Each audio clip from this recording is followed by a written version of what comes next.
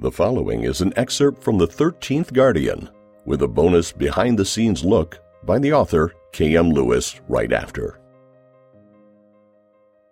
As the president got back into Air Force One, the pilots awaited his instructions. Salt Lake City, Utah. Let's go start rebuilding our nation's capital. Air Force One was wheels up 10 minutes later on a charted course southwest toward the Rockies. By all accounts, the captain expected that the 45-minute flight would be as routine as they came. The flight path would take Air Force One across the southern part of Wyoming, west along Route 80 over Rocky Springs and into Salt Lake City. It was around noon and the skies were clear, so the captain chose to fly at 28,000 feet where the air was smoothest. Most 747s are equipped with sophisticated avionics that track the internal operations of the aircraft and also detect external atmospherics, everything from wind speed, outside temperature, air pressure, and much more.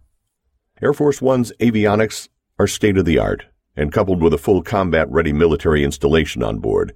Because of the passengers that it carries around, the added security features and avionics on Air Force One allows it to pick up on just about any changes in environmental or physical dynamics in the vicinity of the aircraft. The captain was the first to notice the slight drop that registered on the air density display. It was low enough that the captain didn't mention it to the first officer, who had the controls of Air Force One.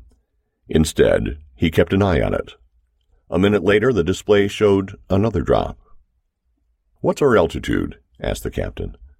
"Holding at 28,000. We haven't changed altitude in the last couple of minutes, have we?" the captain asked. "No, Captain. Why?" "Air density has dropped a little. I would expect to see that type of drop if we climb 5,000 feet. The first officer thought it was odd. We're not flying through any weather fronts, so no change in air pressure." The air density dropped again. The first officer turned to the captain in disbelief. "Whoa! Did you see that?" "Yep, something's up. Not sure what. Altitude is still 28,000 feet. Air density change is implying we've climbed another 8,000 feet. Call it into air traffic control right now." "What's the report, Captain?" "I don't know. Indicate the air density is dropping quickly without change in altitude. We may need to descend to maintain flight. The two escort jets behind us just radioed in that they're seeing the same thing," the captain added. In the main cabin of Air Force One, the president was huddled around the conference room talking tactical strategy with his team. The key issue was security and unrest in most of the large cities.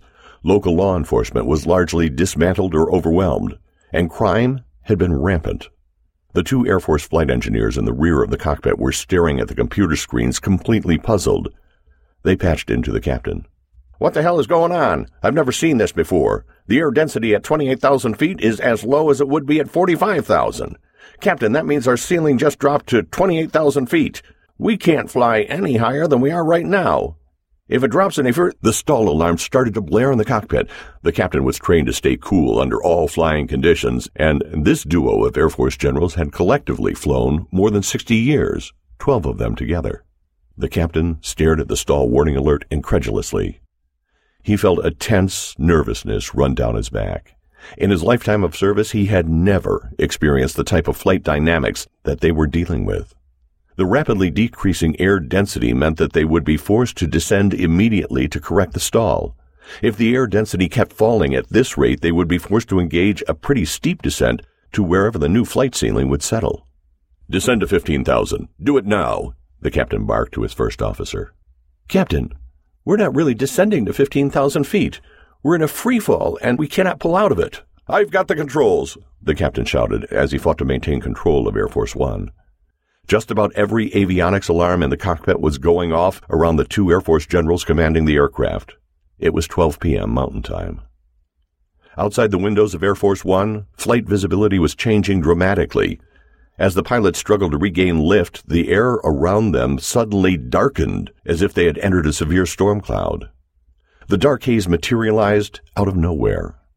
It started out as a gray veil, and within 5 seconds it had completely engulfed the exterior of the plane. It was suddenly pitch black around Air Force One. The two pilots looked at each other in dismay. They were now flying through complete darkness. Their IFR flying instincts immediately kicked in, and they both turned their attention back to the avionics instruments cluster in front of them. They had fallen to 17,000 feet but appeared to have regained flight control of the plane. The alarms in the cockpit stopped blaring. "We can fly through whatever this is. Should be like flying through a heavy storm at night. Just keep your wits about you." "Yes, Captain. We're 100 miles east of the airport. Let's put this bird down," and the first officer, Drew Jensen, did not have time to finish his thoughts before everything inside the plane became as dark as it was outside. "What the hell?" Drew had been a chemical engineer in the Air Force for 4 years before he was asked to fly. It occurred to him that what had just happened was eerily similar to experiments he conducted in high school when he would mix 2 clear fluids in a beaker, and as soon as they came in contact with each other, the mixture in the beaker would instantly change to a deep purple or a dark blue color. Drew's analytical mind was racing. Despite the fact that it was suddenly completely dark around him, he could still breathe normally. Whatever was in the air was not particulate. It felt like an incredibly dense black fog. It had a wetness about it and felt humid against his skin. Strangely, it also had a scent that was vaguely familiar to Drew, but he could not quite place it. The cockpit had gone from full daylight to a dense pitch black in less than 3 seconds. Drew surmised that there must have been a foreign gas in the atmosphere that reacted with the nitrogen in the air, immediately changing the color on contact, similar to the experiments he would run in high school. It was the only logical explanation for why it took several seconds before the plane became as dark on the inside as it was on the outside. The foreign gas had to work its way through Air Force One's air intake, then mix with the air on board. It would also explain why the plane had descended so rapidly. The foreign gas mixing with nitrogen in the air must have created a new gaseous compound darker than coal and lowered the overall density of the air. That final thought about air density, coupled with the sudden squeal of the stall alarm, focused Drew's mind back into the cockpit. The captain was shouting, "We're dropping again! We're dropping again! I can't see the instrument cluster! It's too dark!" Drew had his eyes open as wide as he could, desperately trying to let any amount of light in so he could read the instruments. He held out his left arm 6 inches in front of his nose, but could not see it.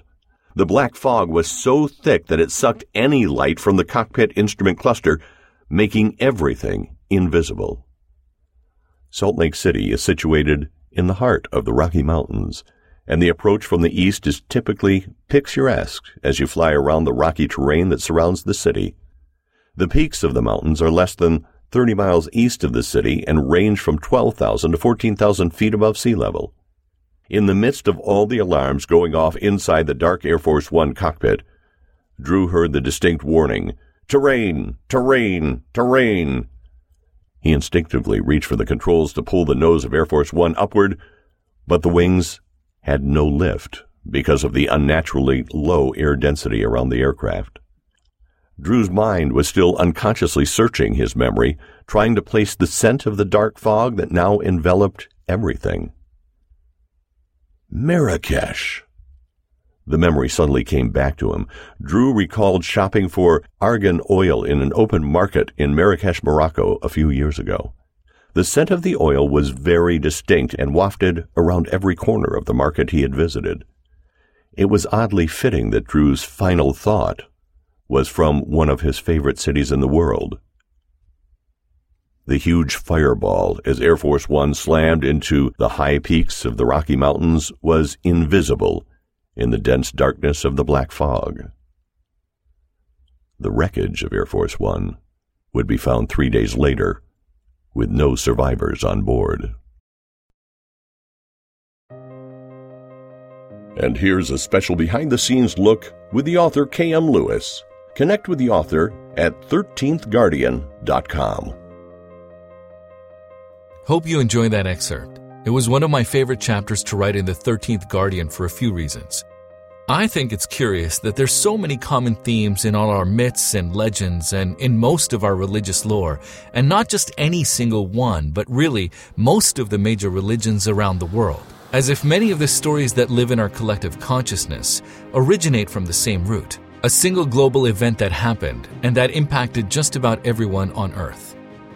In this chapter, I wanted to explore the possibility that one of the best-known stories for many of us the plagues of Egypt, was caused by more than Moses waving his staff. If there was some sort of physical catalyst to this event, I think it is safe to say that it would most likely have been pretty epic, global, and not easily wiped off our collective memory. I also loved writing this chapter from the perspective of the captain and co-captain of Air Force One. That perspective allowed me to create a view into the physics of what I think may have caused the 3 days of darkness.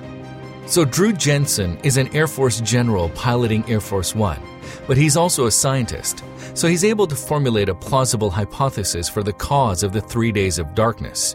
The way the 3 days of darkness is described in the Bible, for example, leaves you with the sense that it's a little more than the idea that the sun simply did not come up for 3 days.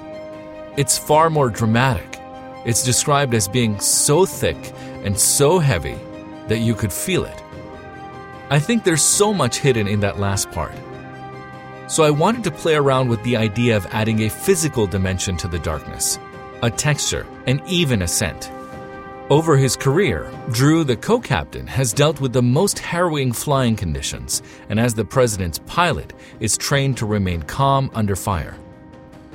His reaction to the events on Air Force One is very different from the captain, who progressively gets more distressed as he comes to terms with the gravity of the situation.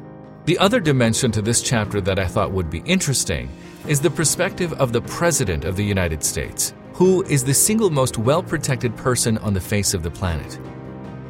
What you don't see in this excerpt is that the President has experienced the devastation around him on a very personal level. Despite all the Secret Service, the contingency planning at the White House and the Pentagon, the government black ops, no one was prepared for what's happening. Which is the opposite of what most of us think, that the government has a well-thought-out plan in place to protect the elites and the politicians, the rich and powerful, in the event of a major disaster. The fact that the President of the United States doesn't see this coming really underscores the magnitude of the devastation. So again, I hope you enjoyed the excerpt. If you did, I think you will absolutely love The 13th Guardian, which is already a bestseller on Amazon and available right now in ebook and print format. I will also be releasing the first few chapters for free in a similar audio format in the next few weeks. So follow me on social and subscribe to my newsletter so you can be the first to get the free chapters when they release. You can find all that information on 13thguardian.com.